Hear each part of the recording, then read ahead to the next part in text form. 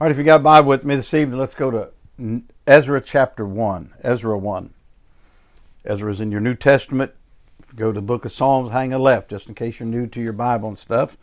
And by the way, I would remind you quickly, do not assume people know where to begin and what to start when they come to Christ. Do not presume that they're going to find their way. Those who lead people to Christ and don't ever do any follow-up or find somebody who will follow up. It's a tragedy. It's a travesty. But having said that, the Bible is the book. It's the book, not a book. I hold it in my hand. I've got a copy of the Bible, my King James Bible. I've got right here. And there's always going to be a contrast between the natural and the spiritual. That's why there's one book that's of God, and it has history in it. It has opinions in it that are not God's opinions. God recorded opinions that were not His to let us know. It was not God's will. It was not God's design for Lucifer to say, I will ascend and I will be like the Most High God. That wasn't a godly ambition. And yet it's recorded. Before Jesus Christ came was 4,000 years that we know of from the time they came out of the garden by tracking the years people lived and etc. I will remind you that Bible chronology is good, but that when Paul warned Timothy to beware of endless genealogies, he was talking about chronologies, not just your family tree. He was saying beware of chronology, because that's how we track things in time and in the Bible, by people's lifespans. That's why to this day, when you go to the cemetery, when you go to look at someone's obituary and stuff, it's going to have their beginning and their end. And you're going to look at people's lives by who they overlapped, etc. I will say that the 4,000 years of the Old Testament was also spiritual versus the natural. This is why all the way back in Genesis 6, the events leading up to the flood, he said, my spirit shall always strive with man. This is why in Psalm 51, David speaks of the internal things going on in his heart after his sin with Bathsheba and Uriah the Hittite. And Nathan coming and doing that. It's all about the spiritual side of life. And the Apostle Paul, when he wrote in his epistles, wrote multiple times, and he would say, as it is written, as it is written. Well, he is referring to the Old Testament. The New Testament was not settled, penned, etc. at that point. Keep in mind that every copy they had of the Old Testament was preserved by hand, and for hundreds and hundreds and hundreds of years in the New Testament, it was copied by hand. If you wanted to doubt the Scriptures, it would be quite easy to do. It'd be very easy to doubt the Scriptures if you wanted to. Why is that? Well, because of the manner in which they were preserved. You see, if you don't understand, and this is not my subject tonight, but it is a little. If you don't understand that in order to have the inspired word, you have to have preserved words. It has to have been preserved. And I said that to say that there are two important things in life. There's comparisons and there's contrast. And so God, His will for Israel was a limited land. This is not going into anything geopolitical or anything, but it would help you understand that the main contrast between us and the Old Testament, God's people, Old Testament's Israel, New Testament, it's the church, the people of God, okay, the bride of Christ. The biggest difference was this. They had a physical land and He limited them to it. Read your Bible and understand, He didn't say you can conquer any part you want. He said, this is what I want for you. If you will live in that land and follow me and love me, I'll take care of you. But when we come to the book of Ezra, what has happened is they had been taken out of the land and they're in what's called captivity. They're in captivity because they had slacked off, even really denied the Lord as their God. The Lord as their sovereign. So God said, I care so little about things and your comfort that I'm going to let them destroy Solomon's temple, the most magnificent thing ever built up to the time of Solomon in 1000 BC. And so here we are at about 535 BC, before Christ, 535 years before Christ, about 500 years after Solomon. It's a great way to learn your Bible, the abouts, and not get hung up on little tiny year here and year there. That's what he meant when he said don't get hung up on endless genealogies, trying to figure out the exact year. We have a joke around the place. The joke is if you are 29 years old and you've had your 29th birthday, you're now in your 30th year. You know that to be true. You're not 1 year old until your first birthday. But once you hit that first birthday, what year are you in? Your second year. That's why genealogies, you don't want to try to divide it down. A person could have their birthday on Monday, but on Friday they might be writing something about them and say they were in their second year. Well, they are in their second year. You've fulfilled one already. You're not in your first year. You were in your first year until you hit 1 year old. So if you're 69 years old, you're in your 70th year, etc. Now, for us, the church, the people of God, the Gentiles who get saved in the New Testament, we're sent into all the world. So the way Israel was to settle in the land, but their real test was their worship of God, so it is with us. God isn't interested in us when it comes to physical things. We have a building we're using. Praise the Lord. You got a parking lot. Praise the Lord. But that's not a test of the work of God.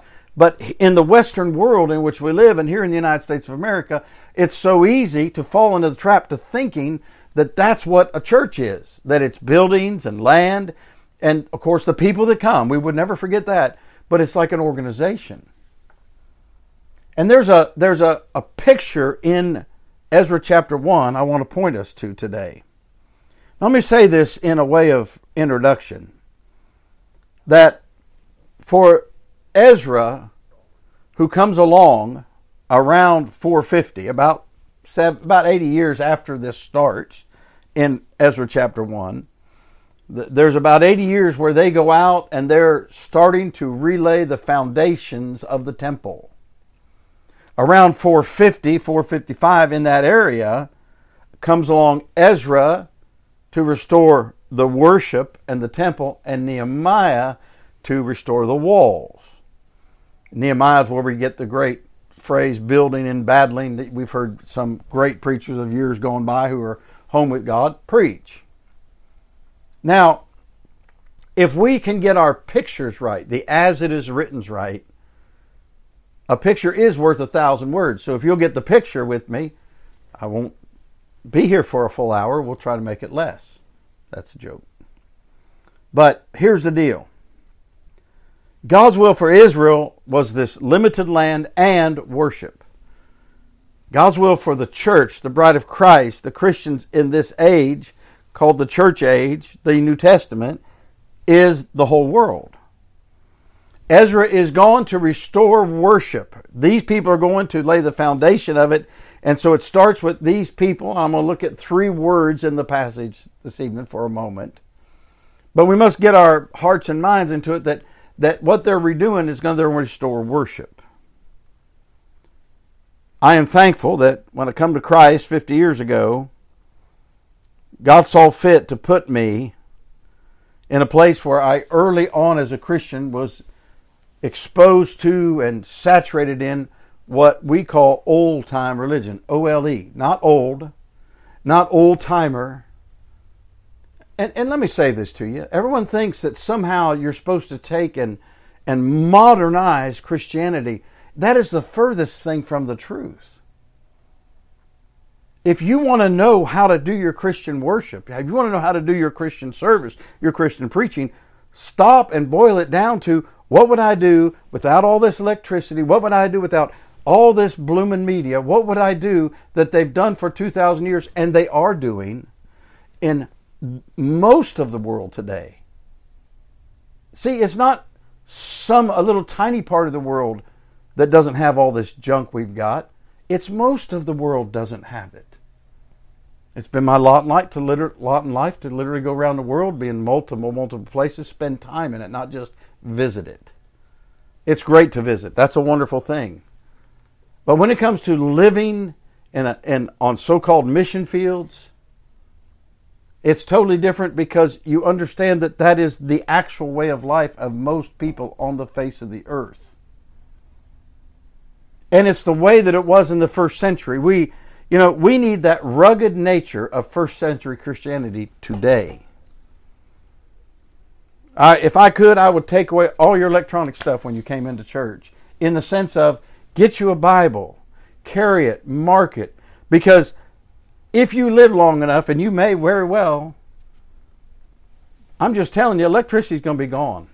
All this communication, it's going to be gone, especially in America. We're going to be one of the first places to lose it, at any rate. So, I'm thankful that I was exposed to it. You say, well, what do you mean, old timer? I'm talking about believing the Bible, hearing it preached and taught, lively, fresh. I'm talking about those hymns that you're in your hymnal there because of this. I had an old timer teach me something once. I grew up in that rock and roll age. Plus, before that, obviously, I grew up in my parents' homes, and my dad had a wide, taste of music. There was jazz in the home and all kind of stuff. And I had a preacher take me aside my very first year I was saved, and I was with him traveling and doing some preaching, and he said, let me give you a hint about the future. Little did he know in 1974, 50 years ago, how important this would be. He said, I'm just going to tell you, he said, if you want to test something, he said, take away the words, close your eyes, listen to the music, and tell me if it belongs in the house of God. And he said, if it reminds you of that rock and roll era, if it reminds you of jazz, if it reminds you of anything other than something super clean and pure, he said, it doesn't fit. He said, now individual Christians may have their place, and home and listen and all that, and I get that. But here's my point, and this really is important to my message tonight.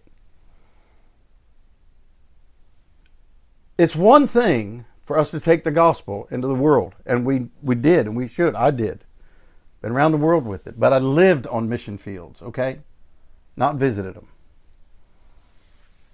It's one thing to launch out and go to the other side of the world, especially before all this technology and all this communication and all this, immediate results. It's one thing to go over there and just take some ho-hum Christianity. I wouldn't have gone if that was the purpose. There's enough people taking ho-hum Christianity and, modern Christianity into the world. There is. Understand, I started my deputation in 81. Okay, so 1981, not 1881. I don't know if you know old-time religion. If you don't, you've missed out. If you don't know what it's like for people to spontaneous through nothing but just simple singing and simple preaching get moved by God, and it hasn't ended because now we've got to modernize it. It's ended because of the work of the Spirit of God in people's lives because they've got too much stuff. Thank God we got a sound system we use and all that kind of stuff. But I remember reading this when Joshua and Moses were coming off the mountain. Okay? And Aaron and them had made the golden calf and they're partying in the name of religion. They're worshiping. You read it. Joshua said, Moses, there's the sound of war in the camp. Moses thought that music, he couldn't hear their words that they had, added to try to make it okay. All he could hear was the music. Moses said, no, son. Unfortunately, that is not the sound of war. That's the sound of apostasy. Now, here's why I'm saying this. Ezra is trying to take them. First, these people do, and then later Ezra comes along, and Ezra leads them to restore true worship of God. Built upon, primarily upon, the reading and the preaching and the expounding of the Word of God. That is old-time religion. Ezra's going from captivity and there. What are we doing? Are we only taking the gospel into all the world? Because that doesn't match Matthew 28, 19 and 20. It doesn't match Mark chapter 16. It doesn't match John 20 and 21. It doesn't match it. And the reason it doesn't match it is because he never told them, go out, get a bunch of people saved, and leave them to themselves. So missions, that I want to talk to you about for just a few more minutes. Missions is more than that. But how does it operate? There's 3 words in this passage, reading down from verse 1 to 6. Now, in the first year of Cyrus, king of Persia, that the word of the Lord by the mouth of Jeremiah might be fulfilled, the Lord stirred up the spirit of Cyrus, king of Persia, that he made a proclamation throughout all his kingdom and put it also in writing, saying, I don't know if you've heard this before. In business, they tell you. In leadership, they say, if you need to correct somebody, do it verbally, face to face. If you want to praise them, put it in writing. Okay? In other words, whatever you put in writing is something you're going to stay by. So he writes it. And he's the king of Persia. And those words last. And so thus saith Cyrus, king of Persia, the Lord God of heaven, hath given me all the kingdoms of the earth. He hath charged me to build him an house at Jerusalem, which is in Judah. Who is there among you of all his people? His God be with him, and let him go up to Jerusalem. Would you write down the word go. Go. Let him go up to Jerusalem, which is in Judah, and build the house of the Lord God of Israel. He is the God, which is in Jerusalem. And whosoever remaineth in a place where he sojourneth, that is, who doesn't go and leave captivity and go into this place that has been abandoned and where there's enemies of God that are trying to take it over and keep it forever. He said, whoever remains, okay, whosoever remaineth in any place where he sojourneth, let the men of his place help him. So circle the word go, circle the word help. Help him with silver, with gold, with goods, with beasts, beside the freewill offering for the house of God that is in Jerusalem. The picture is over and above, say, tithe and offering for us, just over and above. Then rose up the chief of the fathers of Judah and Benjamin, and the priests and the Levites, with all them whose spirit God had raised, to go up to build the house of the Lord, which is in Jerusalem. Mark the word again, see it? To go. So he said, so what they did is, those whose spirit God had raised up to go. And he said, then rose up the chief of them, with all them whose spirit God had raised up to go. And now watch. And all they that were about them strengthened their hands with vessels of silver, with gold, with goods, with beasts, with precious things, beside all that was willingly offered. So would you circle the word strengthened? My 3 words tonight for the next couple minutes are go and help and strengthened. Now, when we begin to think about this, I said earlier, we need a return to the rugged nature of first century Christianity, where people have a book. Listen, the 2 books that Christians have carried for several hundred years, all through what was the Philadelphia church period, and now we are obviously in Laodicea. You take towards the end of the 1800s, some events happened between 1880 and the year 1900 that killed that Philadelphia church spirit.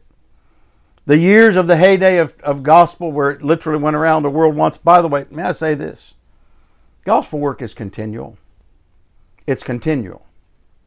Let's just say that we read about a place in Europe that had, salvation swept through there and preaching swept through there. I can tell you this right now. Any place in America or any place in the world that goes 10 years without an active Christian witness and discipleship, it's as if it was never there now. Doesn't mean it was never there. It did, and it had some fruit. But I have been to places, many, many places, that it once did have the presence of God, the witness of God, and people being grounded. Paul spent the majority of his life traveling and grounding.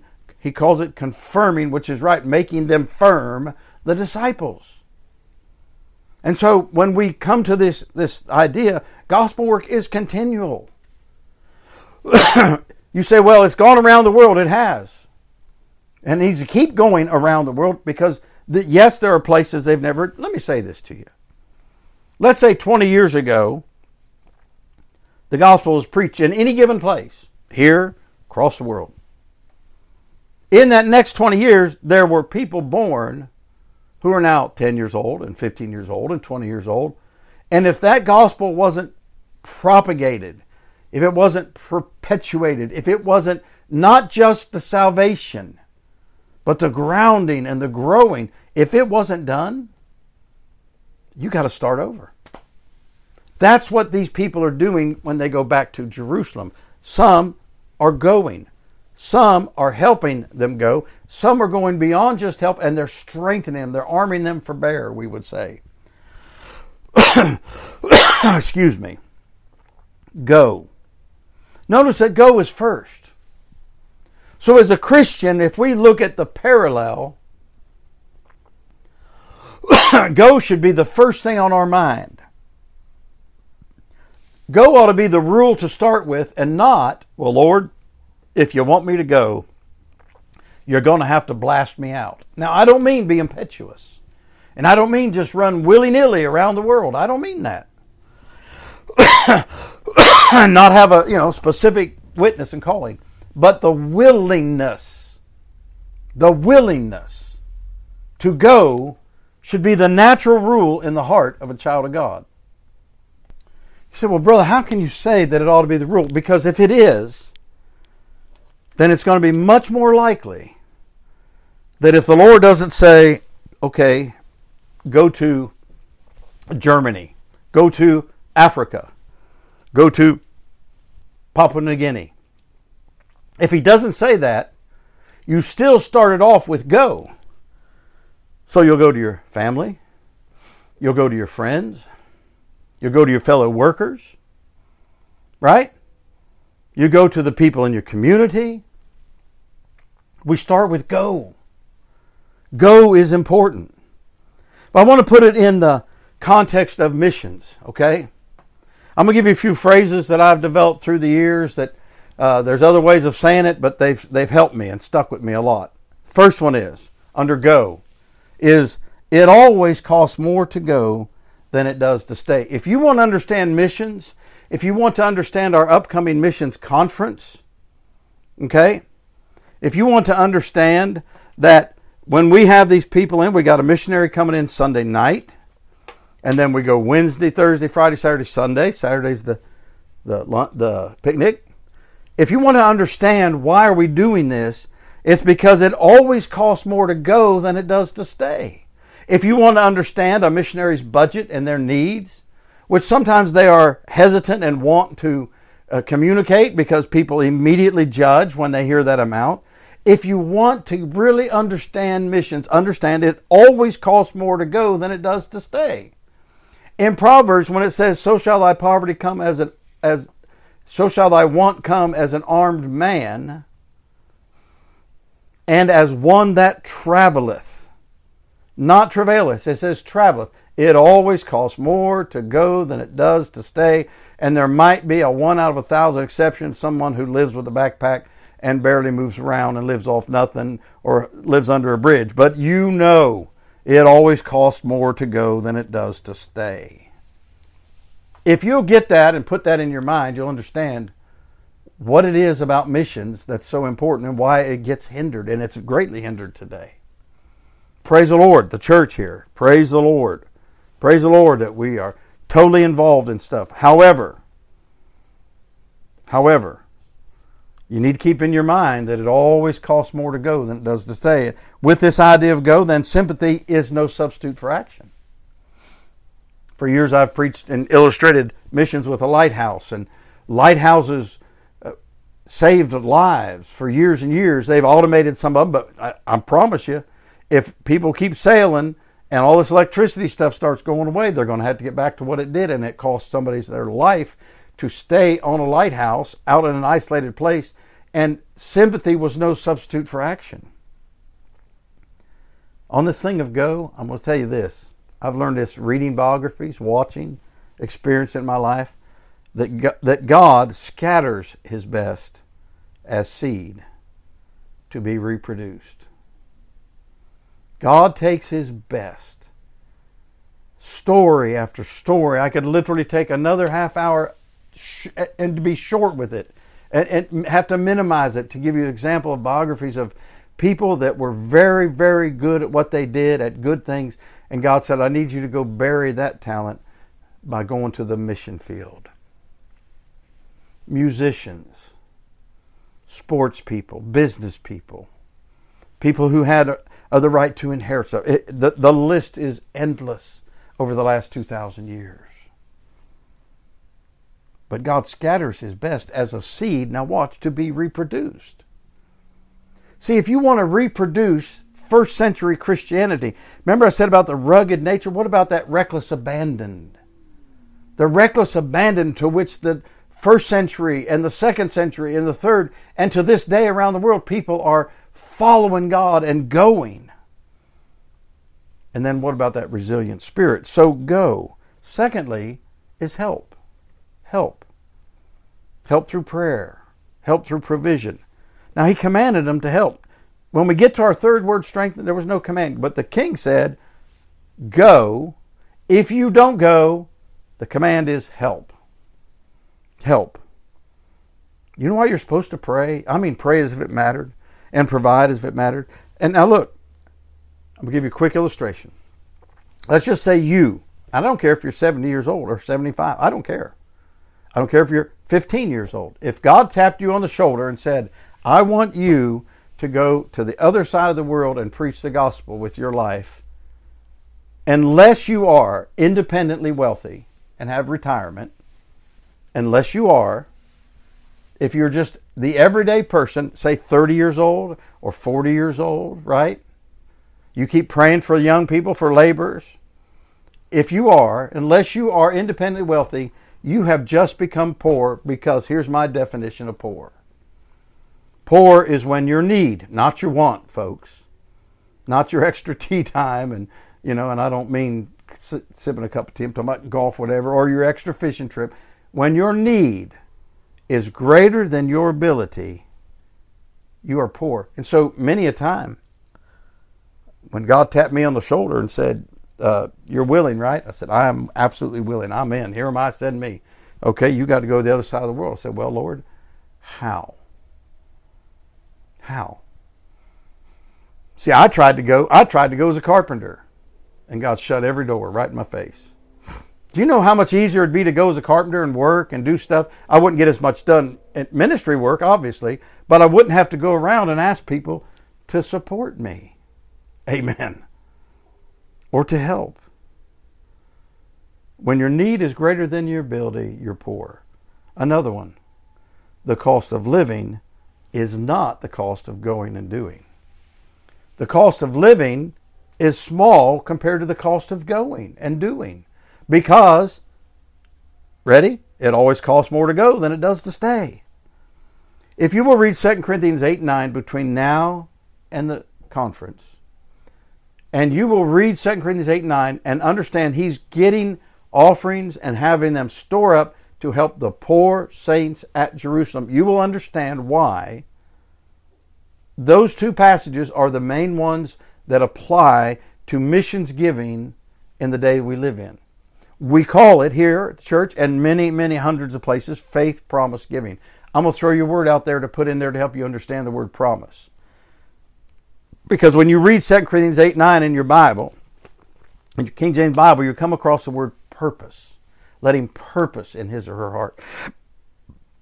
Think of it as this next week. Faith purposed giving. Faith purposed giving. It's not faith promise in the sense of it's a contract, and if something comes in your life, you're expected to do it, or that God's going to ask you, to sacrifice something that that are your essentials. He's not going to do that. You might choose to, amen. I have before, and I'm happy I did it. But it's not a promise like that. It means faith purposed. I'm purposing in my heart, and I'm trusting God to help me do it. It's above my ability, 2 Corinthians 8:9. This is where we get the idea of faith purpose giving. Go, help.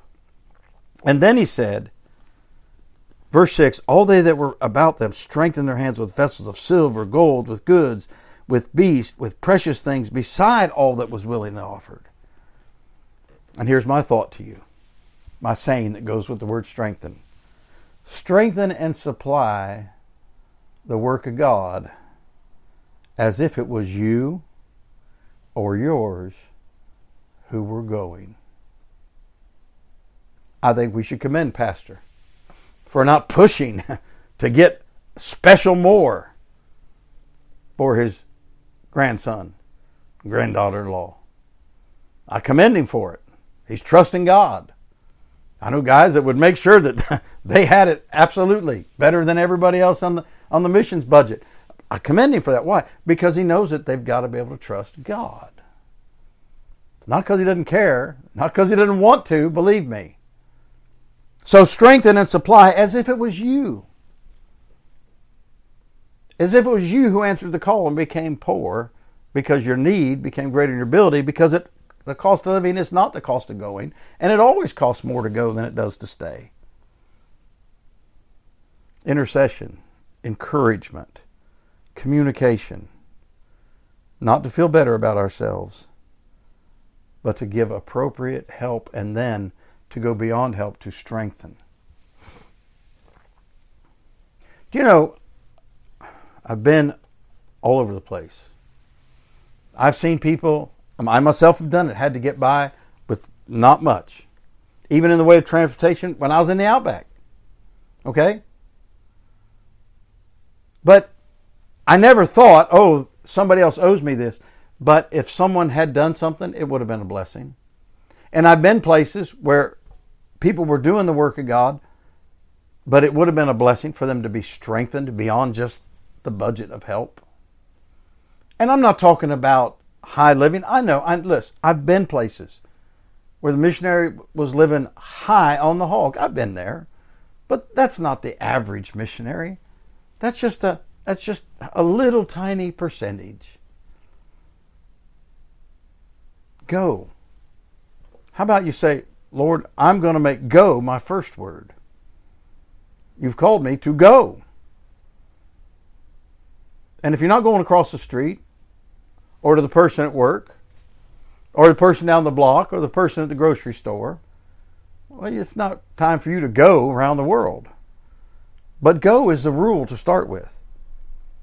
And if you go to some other place to take the gospel, please take old-time religion. Please don't take a watered-down, everyday. Many of the pastors in the underground churches in Russia 40 years ago begged the American pastors to stop sending their young people over there on trips because they were bringing a carnal, watered-down, New Age, modernized type of worship and ministry with them. And it was tempting their young people to lose the power of God. See, the power of God is more important than what we like. Well, let me say this. Go. Help if you don't go. Help should be a command in your mind. How can I help, Lord? When a person's need is greater than ability, they become poor. We shouldn't dress like we're poor. Look, I had one suit, literally one suit for years on deputation. But nobody knew I had one. I'm not bragging. I'm telling you, I learned that from the old timers. You would never have guessed it. It stayed pressed. It stayed ready. And traveled the country and the world with it. Why? Because I'm representing the King of Kings, the Lord of Lords. I'm going with the gospel, but I want to take old-time religion. Technology will never do what one person taking the gospel to another person will do, ever. Ever. God made it so. Go help and then strengthen. Father, I pray you take these simple thoughts. I know they're simple. Lord, remind these dear people, remind them tonight that we need the rugged nature of first century Christianity. We need the reckless abandon, the resilient spirit of first century Christianity. And may they go, and may they help, and may they strengthen. In Jesus' name, amen.